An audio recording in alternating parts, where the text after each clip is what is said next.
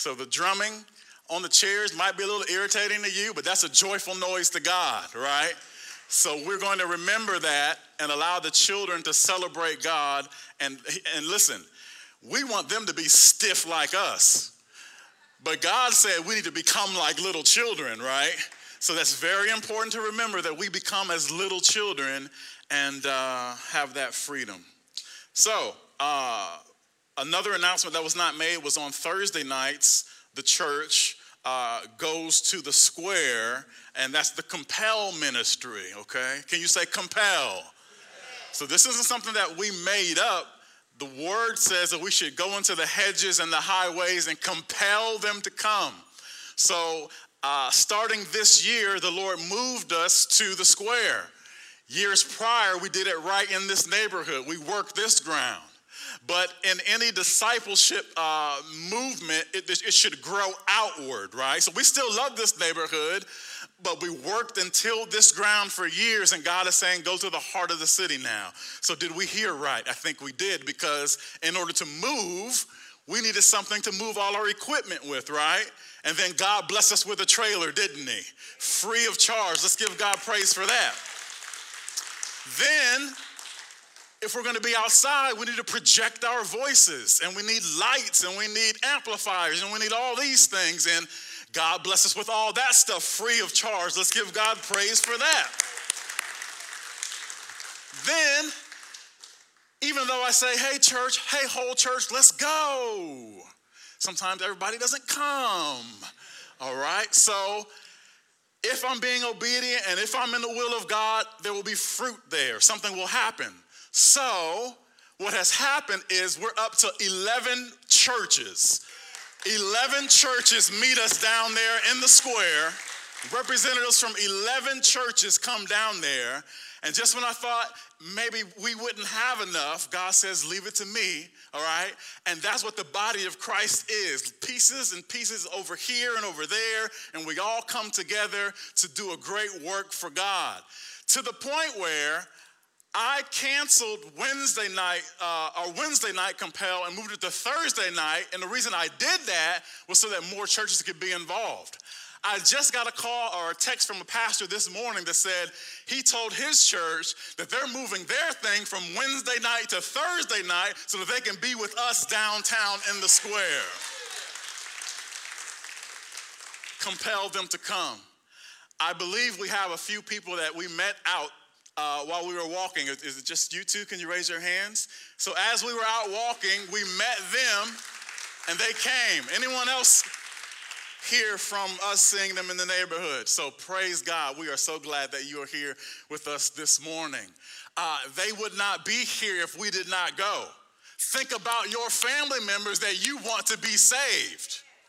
Unless someone goes, because you've been trying, they don't listen to you because your uncle, dad, whoever. But unless someone obeys the call to go, who then can be saved if they don't hear the message of the gospel? So I'm so excited to have them here. I'm excited to see what God's going to do in the square this Thursday at 6:30. But we need help in going. We try to meet at the church. Jim, where'd he go? Right there. All right, that camouflage shirt, I guess. What time do we need to be here this Thursday? Because we're doing the audio equipment as well. Be here at 5. All right, be here at 5. So those who the Holy Spirit moves to go or to come, please be at the church at 5 to help load, and then we'll start at 6:30 in the square. All right, praise the Lord. Let's bow our heads. Let's get ready to eat spiritual food. Father, in the name of Jesus Christ, I thank you for the opportunity to feed your sheep. Peter, do you love me? Feed my sheep. Peter, do you love me? Feed my sheep. Peter, do you love me? Feed my lambs. So God, I love you, and your greatest call to me for these people that you died for is to feed them. So the hour has come for me to feed them, God. And may I only give them what you have prepared. I pray in the name of Jesus Christ that their spiritual hunger, God, would be open and satisfied in this moment. For your word says, those who hunger and thirst after righteousness shall be filled. I ask for an anointing to be upon your servant, God, that I might deliver your truth with the power, God, that it has. Move my ideas away from this message. Move my mind away from this sermon. May I have the mind of Christ. May I be just your humble servant, willing to feed those you love so that they might not faint in the wilderness. I pray, God, that they would have ears to hear what the Spirit of the Lord is saying to the church. In Jesus' name, amen. So, this should conclude our series called Go, the Pathway to Purpose. As I introduced to you 7 messages ago, God has given us a new strategy for this church that if you have been called to partner here, we're not doing membership, okay, but partnership. So if God has called you to partner with this church, there is a process in which we are going to enact to create and allow you to grow to that point that God wants you to grow. So a church is really a disciple-making factory. That's what you should be here for, to learn how to be a follower of Jesus Christ so that you might teach others to follow him as well. Because if the message doesn't continue, then the numbers of the church begin to dwindle, and God needs a worldwide church. God needs a marketplace church, a neighborhood church. Everywhere we go, we are the church. So I'm not trying to build the numbers of this building. I'm trying to build the bricks of this building. See, you are living stones. The Bible calls you living stones. You are what makes up his church, and we are built on the rock, which is Jesus Christ. So there are 7 steps on the pathway to purpose. There's salvation, baptism, partnership, life and rest training or classes, discipleship, where you will be discipled by someone, spiritual gifts and service, where you'll learn what your spiritual gifts are so that you might serve, and then finally learning how to disciple others. Church, can you say this with me? I am a disciple maker. Yes, you are. You see, we've got to make Christianity stop being just about us and make it be about others as well, okay? You are disciple makers. You've got a call on your life to be, like Pastor Jim said, an ambassador for Jesus Christ. That is so very important. So pretty soon here, we're going to be putting together the program to see where you are in this pathway of purpose, because my desire is this. As they begin coming from Compel, not just to our church, but 11 other churches are going to start getting new people. Why? Because we're the ones out there fishing, right? The fish come to the fishermen. As they come in, we want to be able, my desire is for each of you to be in a place, if this is your church, that I can walk a brand new Christian up to you and say, please disciple them. If that scares you, if that worries you, then good. It just means you have an opportunity to learn more. You should get excited about, okay, all right, that's my goal. Church, can you say this with me? That's my goal. Come on now, how long have you been serving Jesus, right? It's time that someone be able to hand someone over to you and say, please disciple this person. What scares us is this sometimes. If I disciple them, they're going to act like me. They're going to be like me. And I don't always have it together. But won't you teach them that? Won't you teach them about the mercy of God? Won't you teach them that sometimes you stumble and sometimes we need to repent? So it's not perfection that God is looking for when it comes to you being disciple makers. It's obedience. Will you be obedient to make more disciples, all right? Let's go to Luke chapter 2, verses 41 through 52.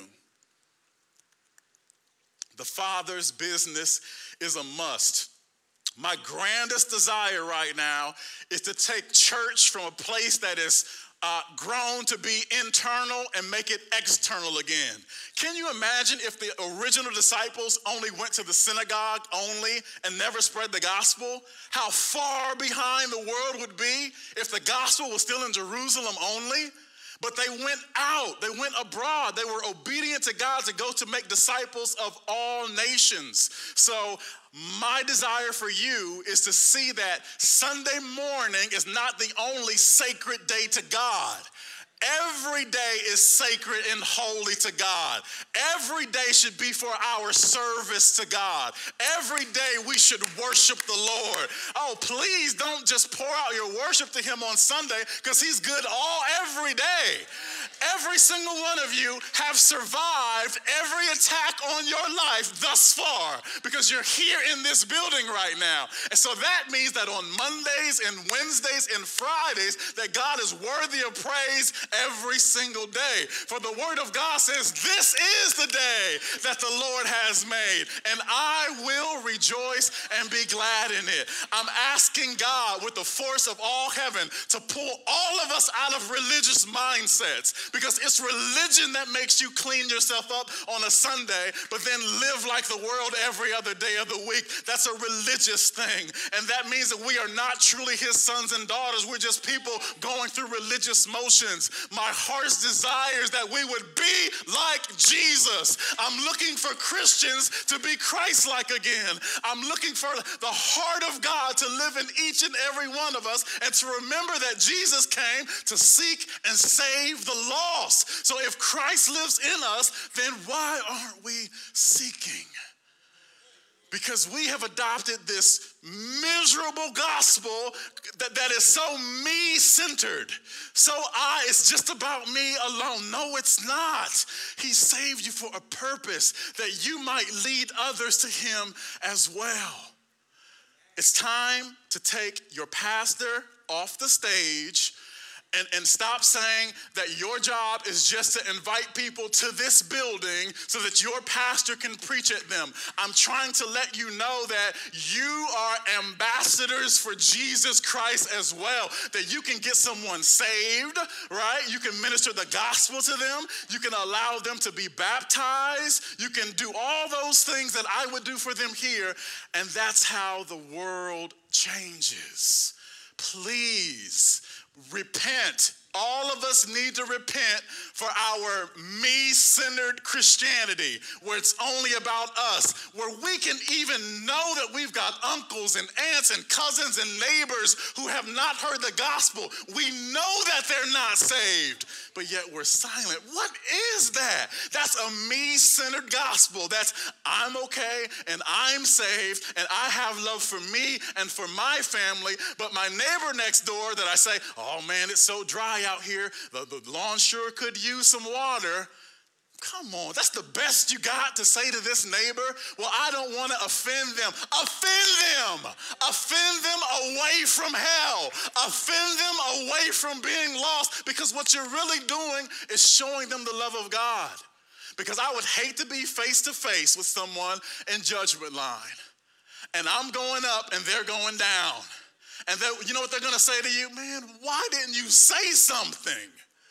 Why didn't you tell me? Well, I was afraid that you would reject it. I didn't know what to say. Come on. So the church's job is to get the spirit of fear out of you, to get power and love and a sound mind in you, so that you would allow Jesus Christ to fully control this body and mouth, and that many would be saved through your life. Your light inside is the gospel message. Your light inside is Jesus. So we must be about our Father's business. Say this with me. I must be about my Father's business.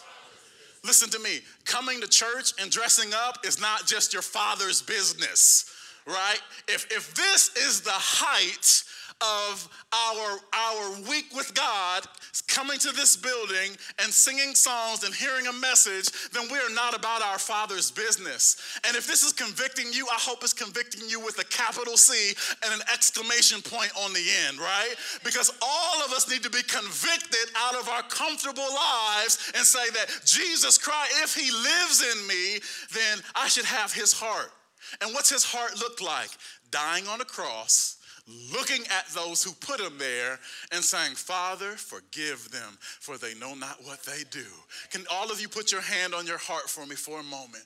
I want to pray this prayer over us. Father, in order to call you Abba, it means that you are truly our God, our Father. And my prayer this morning, God, in the name of Jesus Christ, is for a heart transplant.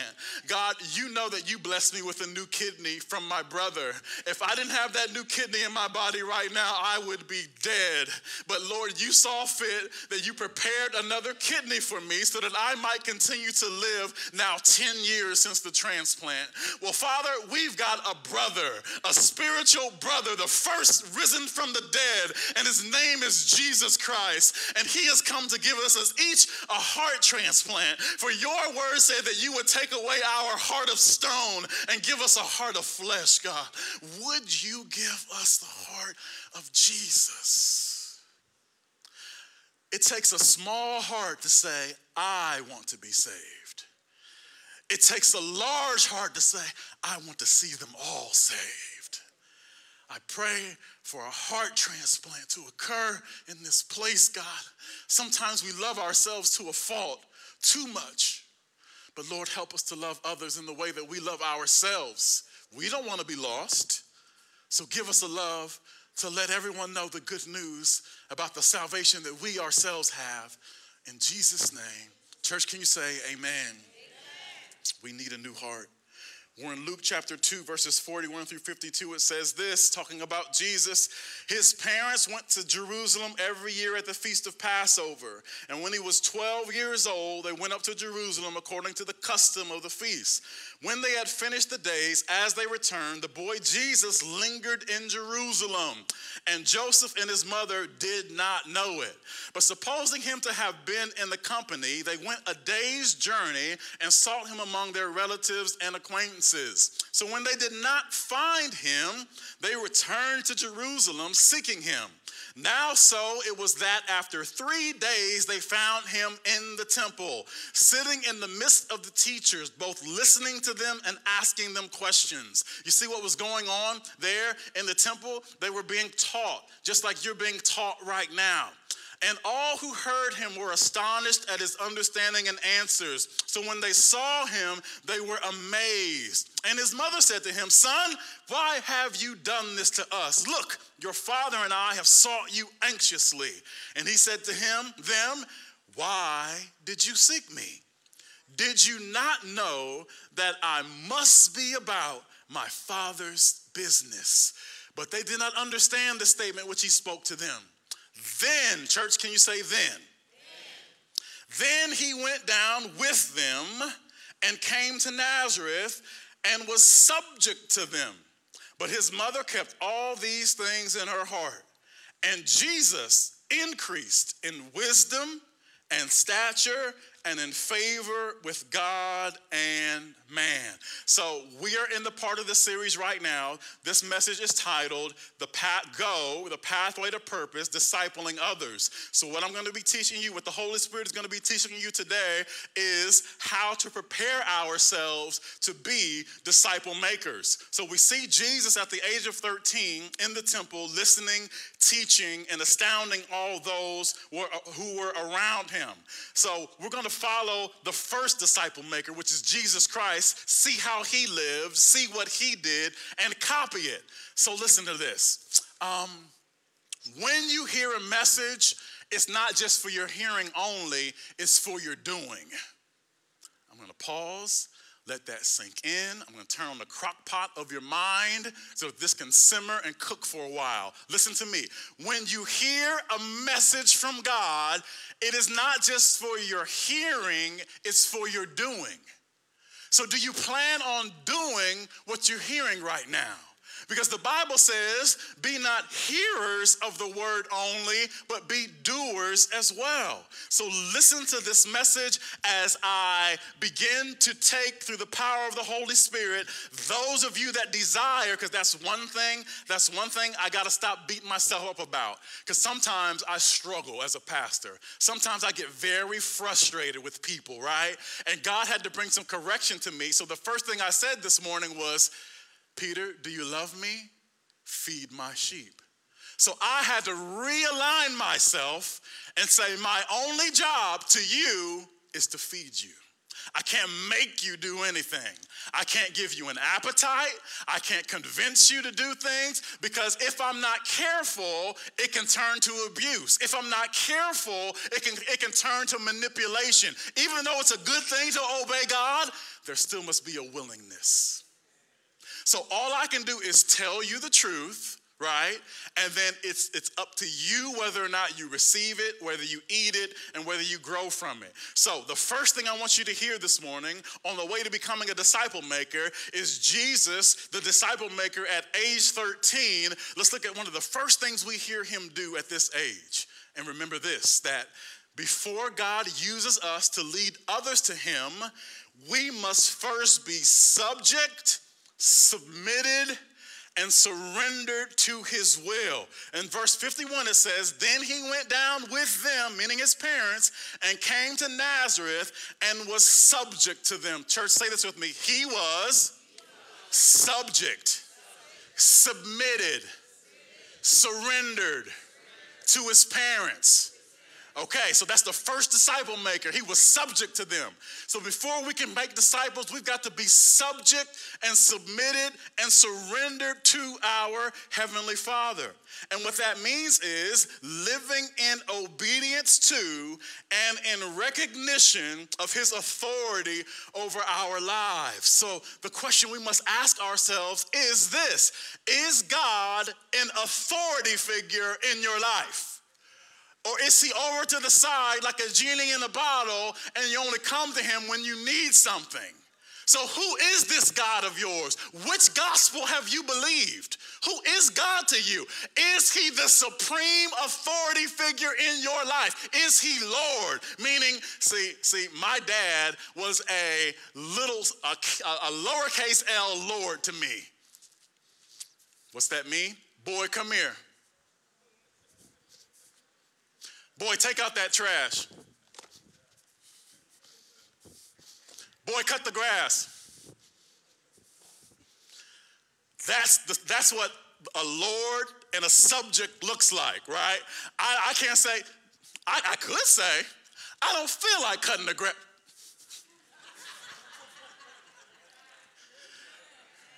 What day is it? I don't know what day it is, but the grass is still not cut, so it's on me. What is your relationship like with this God? Like, is he just someone that you kind of have a casual relationship with, or is he Lord? So in order to be a disciple maker, in order to be a disciple maker, you have to be a disciple first. And a disciple is a follower of Jesus Christ, where he is Lord over our lives. So listen to this. This is good. I hope you're taking notes. If not, they're on the app. Listen to this. There's supernatural power in being subject, submitted, and surrendered to the will of God. There is a supernatural power that comes with surrendering your life to God. Listen, when you become a Christian, demons are after you. You've got a mark on you. They want you back because you served them well. You were a slave to sin. But now that you've died to sin, now you're a slave to God and they want you back, right? But no, not so. So we're going to need some power. If I'm going to leave the enemy and come to God, I'm going to need some power. So there is supernatural power available to every believer who submits their life to God. And that's found in James chapter 4, verse 7. And it says this: therefore, submit to God, resist the devil, and what? He will flee from you. So a casual Christian cannot say that. What's a casual Christian? Well, I'm in today, out tomorrow. I praise God on Sunday, but I'm rocking out and getting high and drinking and cussing and living like I want to live every other day of the week. You have no power over the enemy. You can't have power over one and who you still play with. You can't have power over one that you still eat at the same table with. In order to have power over the enemy, you've got to subject yourself to God, submit yourself to God, surrender to God, and then you will have the power to resist. Say this with me. I have the power to resist the devil because I am submitted to God. See, the devil is trespassing. So when you're submitted to God and the devil comes over on your property, affecting your body, your finances, your family, you've got a right to say, no. I am subject and surrendered to the Lord my God, Jehovah. You've got no business trying to make me sick or wreak havoc in my life. Satan, I resist you in the name of Jesus Christ. And what has to happen? He must flee.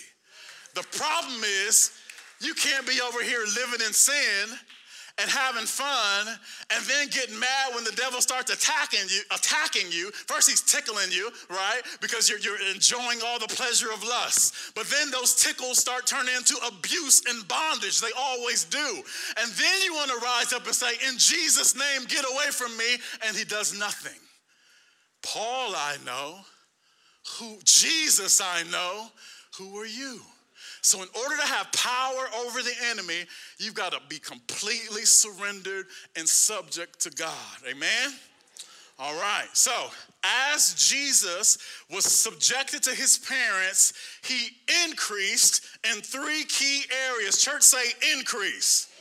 So listen, I told you there was supernatural power in submission to God. So number 1, we have power against the enemy, disciple makers, right? So as the devil is wreaking havoc and those that you come in encounter with, you can pray for them and the power of God will come over them and the enemy will be resisted and flee in their lives. But here's some more supernatural things that occur.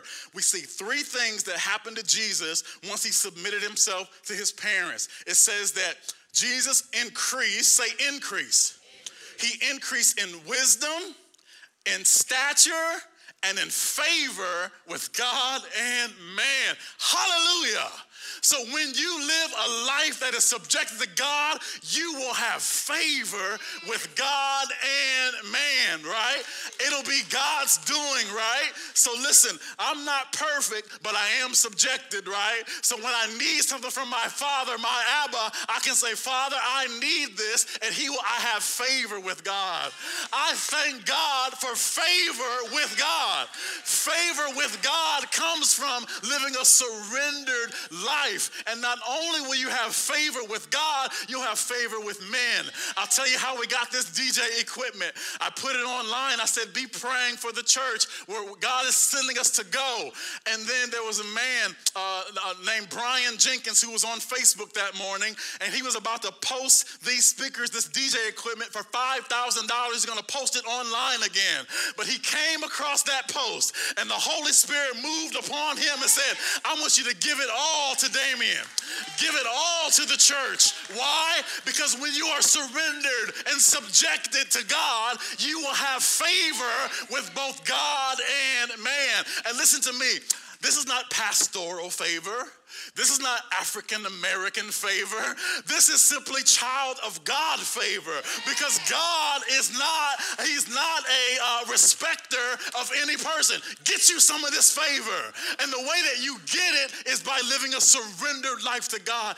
I'm not perfect, but I'm surrendered. I'm not perfect, but I'm saved. And it's the blood of Jesus that has saved me. And it's this Holy Spirit that has filled me. And if we are his, he will move heaven, he will move earth, he will move the enemy to come see about his. Do you see this favor? All right, so he increased in favor in wisdom and in stature. So when you submit to God, when you finally surrender, you see, I was raised in this building, in this church, but I didn't surrender to God till years later. I was living crazy, reckless, right? But one day I said, I'm tired. I'm tired because sin, the way of a transgressor, is hard. A sinful life will beat you down. You'll look older than you should, move slower than you should, be poorer than you should. And you have to surrender and say, okay, God, I give up. And as soon as I did that, favor came. He said, move to Lima. Go help your dad at the church. I get to the church, my bride is here going to this church. I get to this church, a man that works at the sheriff's office got me a connection to get hired there. Why? Hallelujah. Because the closer you get to God, favor starts swirling all around you. He starts causing things to move on your behalf because he's got a plan for you. He's got a purpose for your life, but you must be subjected to his will alone. So Jesus grew in wisdom. What is wisdom? It is the knowing and applying of God's ways. You see, that's why we can't just be hearers of the word, but doers as well. Okay, so Jesus grew in wisdom. He grew in stature. What does that mean? He grew physically and spiritually mature. He became more mature. And then finally, in favor, he gained the approval and delight of others to the point that their grace and kindness was extended towards him. See, this is what happens, church, when you grow in favor. And what favor is. Favor is this: giving the best of yourself to others and receiving their best in return. Having favor, amen? Why am I sweating so hard? Have I been yelling at y'all again? Okay, I'm sorry. Let me calm down. All right, the next step is we must become, as disciple makers, as we go to disciple others, we must become empowered for our purpose. Let's go to Luke chapter 3, verses 21 through 23. Jesus was empowered for his purpose. One day when the crowds were being baptized, Jesus himself was baptized. As he was praying, church, can you say this with me? As he was praying, it said the heavens opened. Wow. I know there's a lot before that verse and after that verse, but let's just get a revelation right now that as we pray, the heavens open. Get that revelation. You're saying, well, where are the blessings and how come things aren't changing in my life? How come it feels like I'm in a drought? How come the heavens aren't open for me? As he prayed, the heavens opened, right? Let's keep going. And the Holy Spirit in bodily form descended on him like a dove. And a voice from heaven said, "You are my dearly loved son." And, church, can you say and? That and is big. And you bring me great joy. Jesus was about 30 years old when he began his public ministry. So, as Jesus grew in wisdom, stature, and favor with God and man, it brought his Father great joy. So, God loves us just because he loves us, right? Because God is love. But this says he loved Jesus and Jesus brought him great joy. So church, don't you want God to get great joy from your life? I'll give you another chance, those of you that were thinking about food and missed the opportunity to get blessed, okay? Don't you want God to get great joy from your life? Then grow. At 13 years old, all the way up to 30, God announces over him at his baptism, number one, this is my son who I love very much. Okay, God, you love everybody. All right, I get that. But it said, and he gives me great joy. I want to be in that category too. Everybody's in the loved category, but I want to upgrade to bring God great joy, that category as well. So how do we do that? From the age of 13 to 30, Jesus grew in wisdom. So what does that mean? He applied himself to the teaching. He studied, right? He was not playing marbles. I don't know what they had 2,000 years ago. I don't know what they played, right? He was studying. He was in there learning from scholars. He was maturing both physically and spiritually, right? He put childish things aside. Like Paul said, when I was a boy, I spoke as a boy, but now I'm a man, right? I put childish things behind. Sometimes men, we fall into the category of still being childish, still like to play childish games, still like to have those youthful lusts burning inside of us, but not Jesus. Not the Son of God. He put that childish stuff behind him, and he grew in stature, and he grew in maturity, both physically and spiritually. And then finally, we know that Jesus grew lastly in favor with God and man. Are you doing that? Focus on those three things. Some of us are done growing this way. There's other ways we can grow, but Lord help us. Grow in wisdom. So that means we got to put Facebook down, right? Turn the TV off.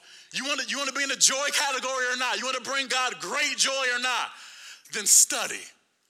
Get in the Word of God and study and grow in wisdom, right? And then grow in favor with both God and man. Well, how do I do that? I give people my best. So even when I was in school, at Shawnee, right, I was nice to the nerds. I was nice to the punk rockers. I was nice to the skateboarders. I was nice to the preppy ones. I was nice to the athletes, right? I was nice to everybody. And you know what I had? Favor with who? Everybody. That's how you grow in favor with people. You treat everybody right. You don't have favorites, right? You show that your love is for everyone. And that's how you grow in favor with people. And then how do you grow in favor with God? Be obedient.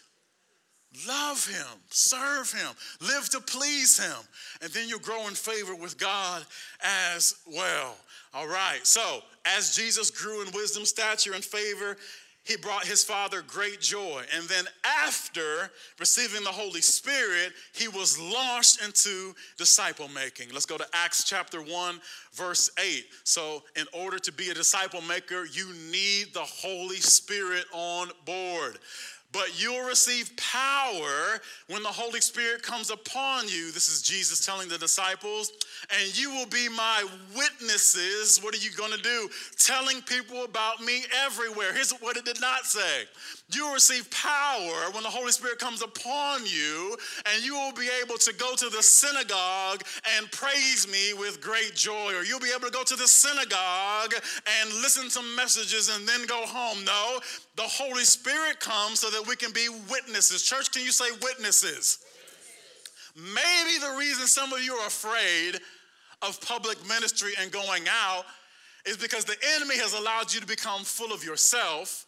And when you're full of yourself in that area, you're full of fear. You feel so intimidated, so small, so afraid. But what you have to do is say, Holy Spirit, you came to make me a witness. You came to give me this power to be a witness. And then Jesus was launched in the ministry after that. So listen to this. Disciple makers are full of and led by the Holy Spirit. Luke 4:1 says this. Then Jesus, full of the Holy Spirit. How much Holy Spirit? Full of. This is after his baptism. Then Jesus, full of the Holy Spirit, returned from the Jordan River, and he was led by who? The Spirit in the wilderness. So listen to this. Disciple makers are both full of the Holy Spirit and led by the Holy Spirit. It's not something that you do on your own. Ha-ha!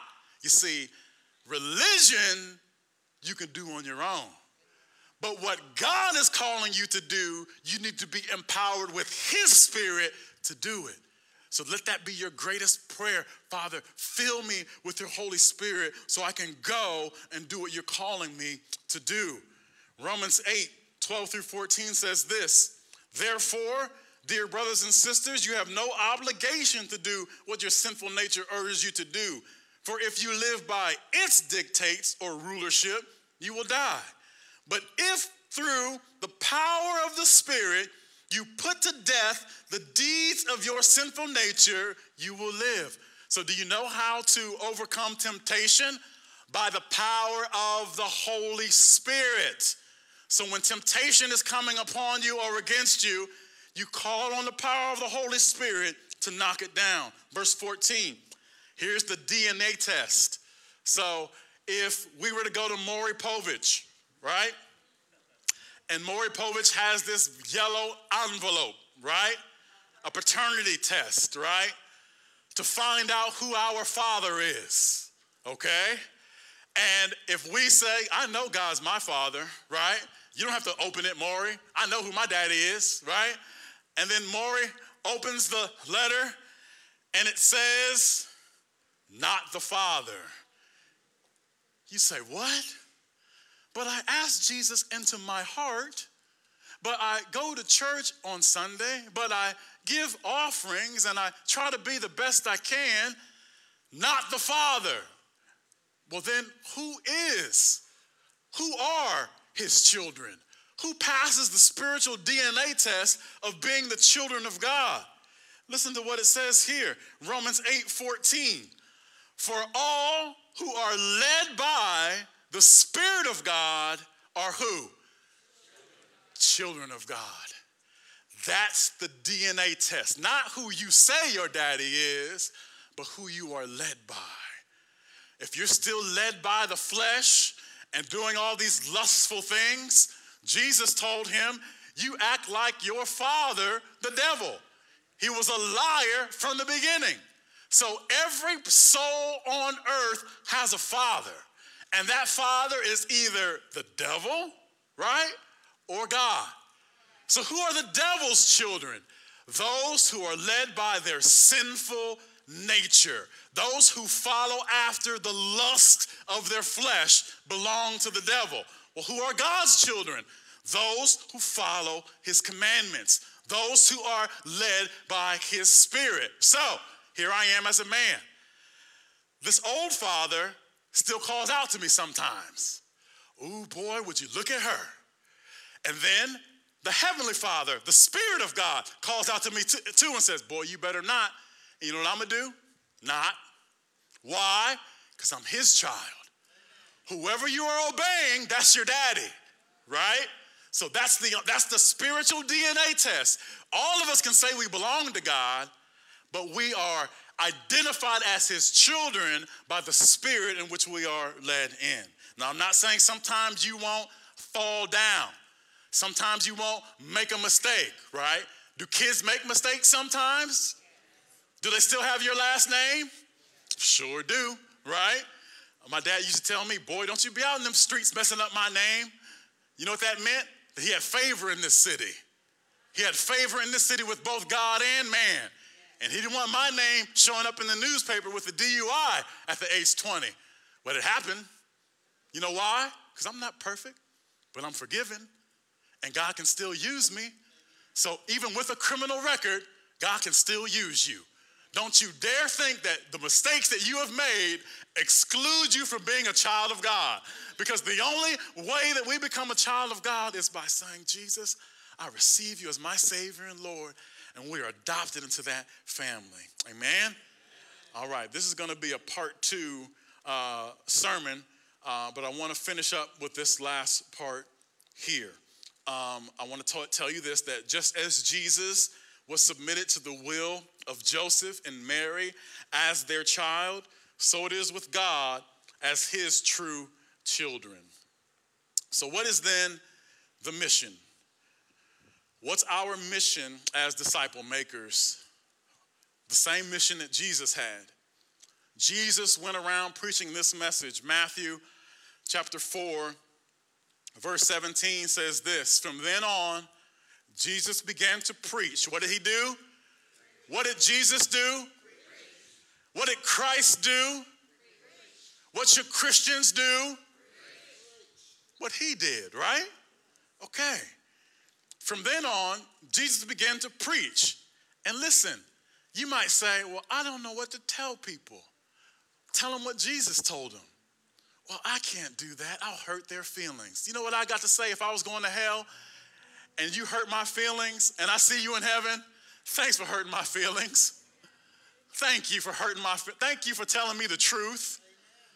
That's why we can't always be respected, because we won't always just tell people the truth. We want to dance around issues so that we can be politically correct with people, all right? Tell people the truth in love. And here's what Jesus began to preach. And we know that Jesus loved more than anyone. Jesus had agape love, right? Did Jesus love people? Everybody, right? So this is God, and we want to make sure that we're holy. So if we're doing something, the Bible says be imitators of God. So if we preach the same message to him that he preached, then it's not being mean. It's not being judgmental. It's the same message Jesus preached. And here's what he said. Repent of your sins and turn to God, for the kingdom of heaven is near. What's so hard about that? Let's see. I want to see if you can do it. Stand to your feet, please.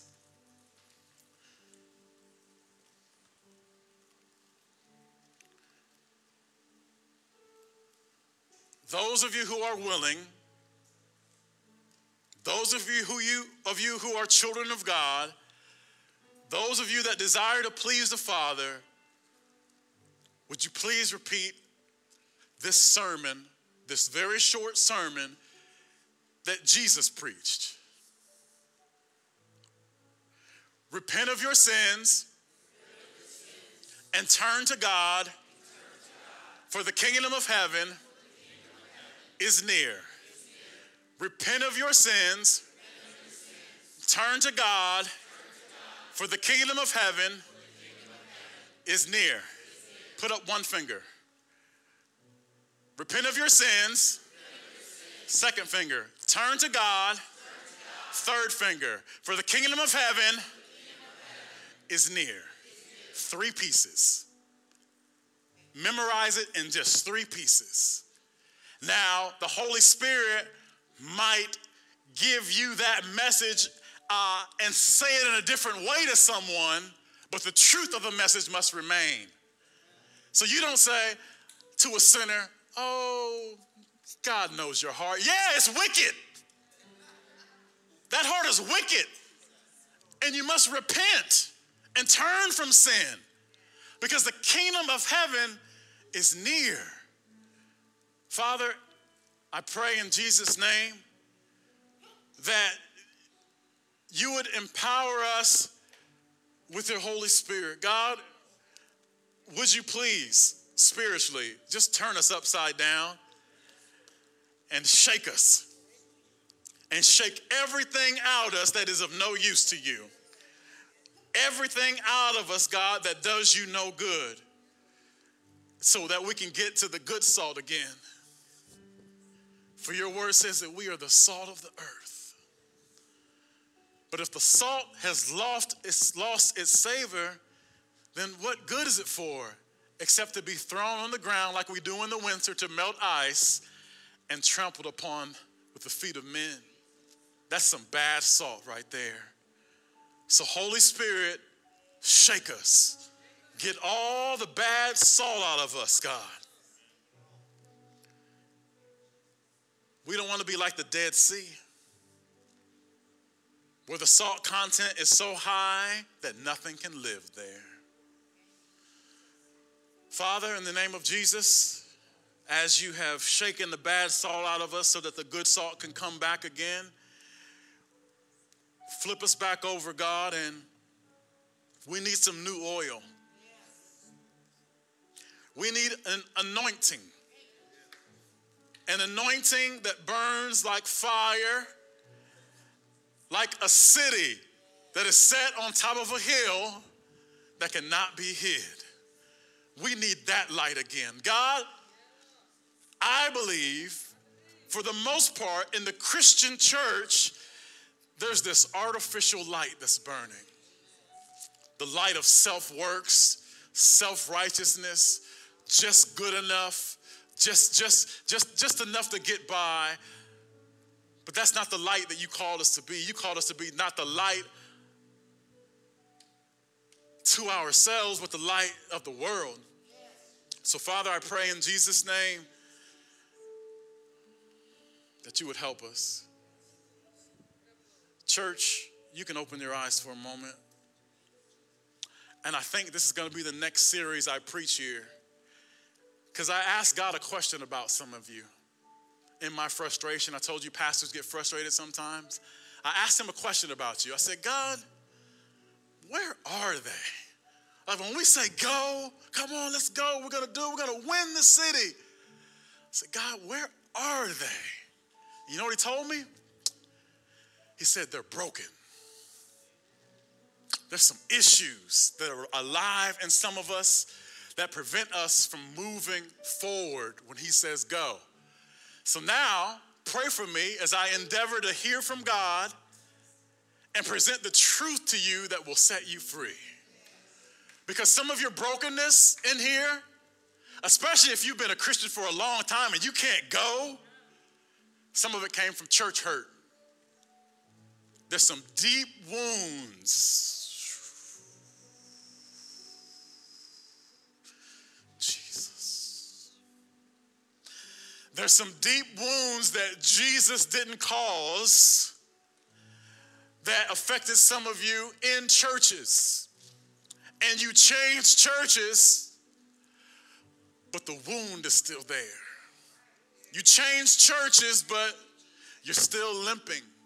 You're still hurting. And you might say, no, I'm over it. But when it's time to go and you're not there, or you don't feel equipped, if you're honest with yourself, here's what's going to happen, church. And don't miss these next series coming up. It's going to be hard to listen to. It's going to be hard to deal with. There's going to be some things exposed in us, but God wants to set us free from some things that have broken our lives. Some of you, it was divorce. Some of you, it was your children. Your children have broken you, and you can't go. There's these reasons, these issues, right? These issues that cause the body of Christ to not be able to run like they ought to. But will you believe me for a moment? Because there was a woman in the Bible that had an issue of blood. And she did not say, listen to this revelation. She did not say, if I can just get to church, I know I will be set free. I know I will be healed. She said, no, if I can just get to Jesus and touch the hem of his garment, I know I will be healed. Listen to me. Church is not Jesus. Jesus is the head of the church. Church does not heal you.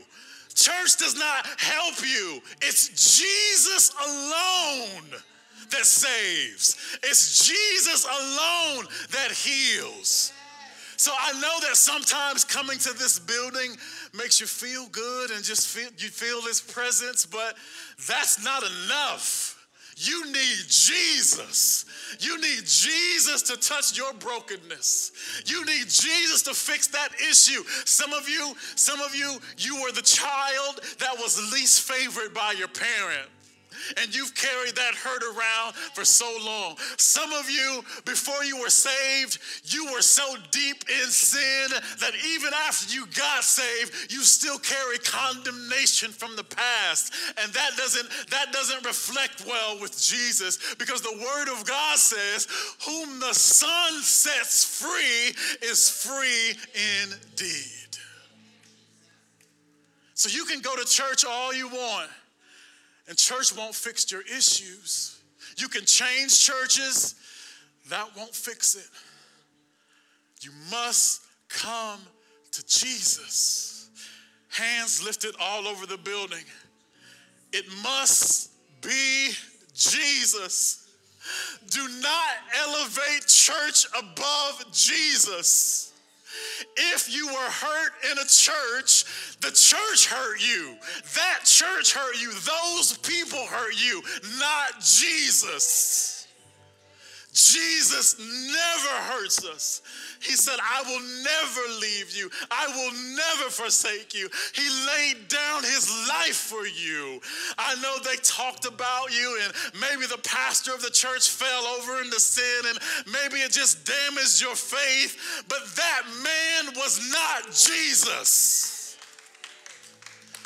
That woman was not Jesus.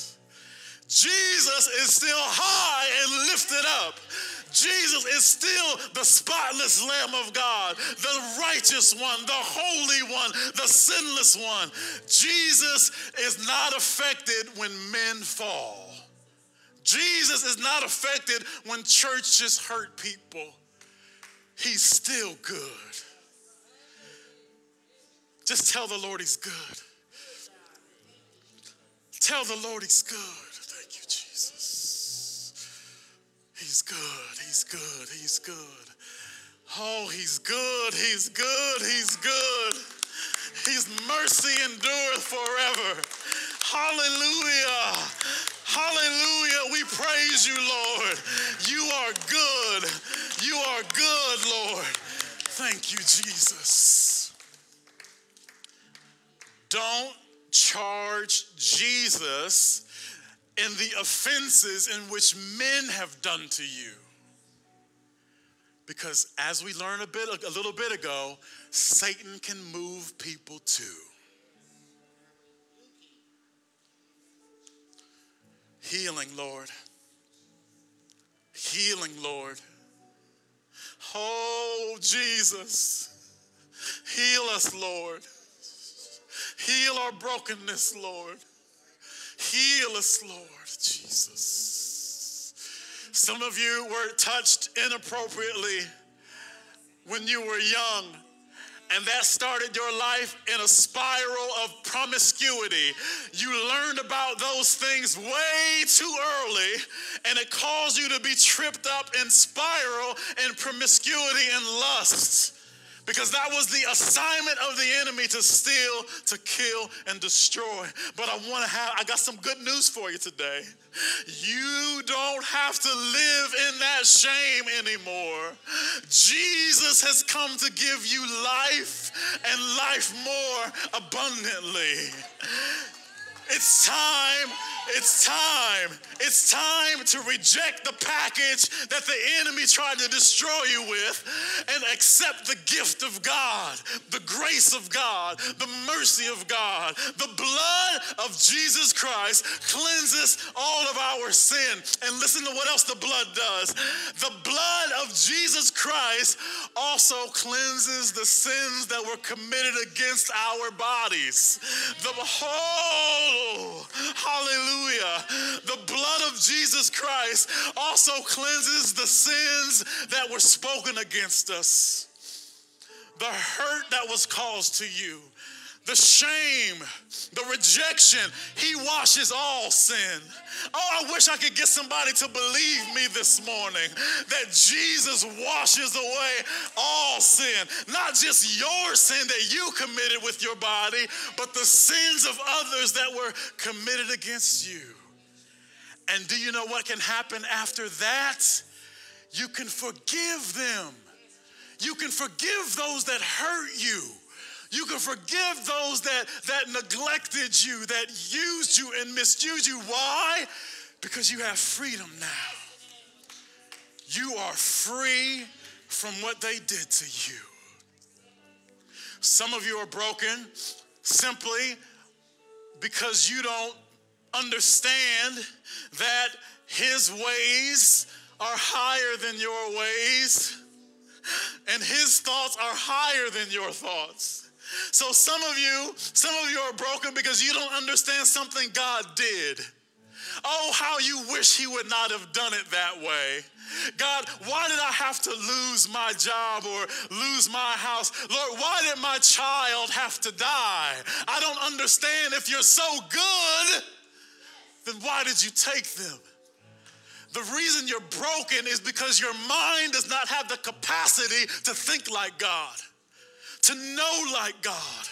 Your mind does not have the capacity to understand the ways of God. If God is good, then that means he's good all the time. Even when it hurts. Even when it hurts. So stop trying to understand what God did and just say, God, I want peace. Because the word says that God will give us peace that surpasses understanding. So it means that when the distance between what God did and what we understand is immeasurable and we'll never get it and we claim to be broken from it, he'll make up the distance in our understandings, his brain with our brain. That distance will be covered all in between with shalom. Just peace. So you got to get to the point where you say, God, I don't want to understand anymore. This hurts my brain. It hurts my life. This breaks me. God, I don't need to understand anymore. There's something greater. Hallelujah. Hallelujah. Hallelujah. Hallelujah. Hallelujah. Oh, yes, Lord. Hallelujah. Hallelujah. Hallelujah.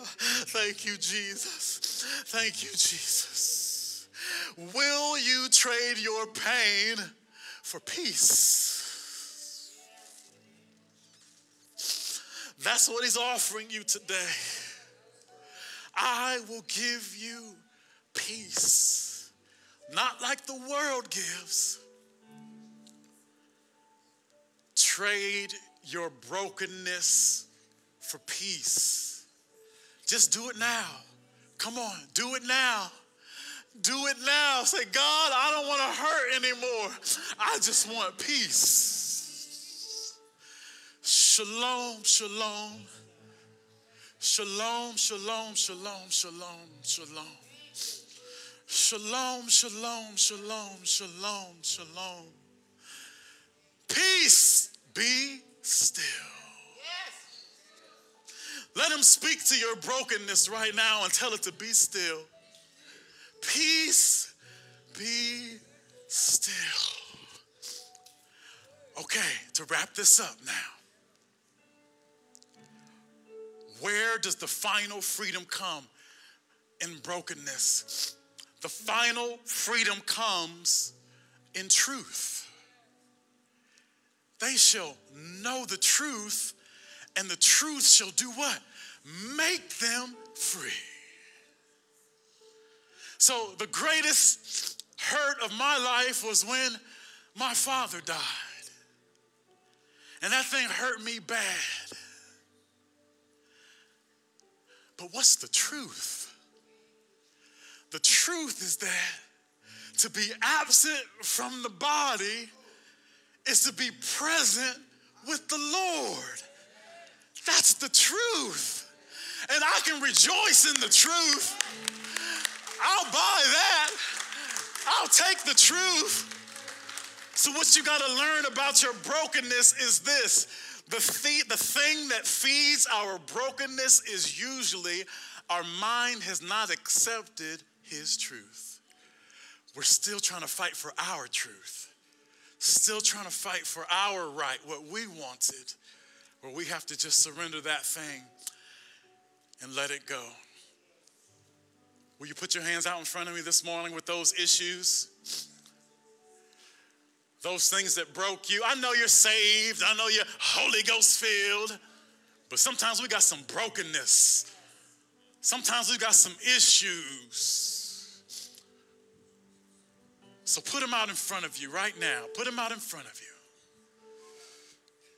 Say this with me. Holy Spirit, I surrender my brokenness, my shortcomings, and my sin to you.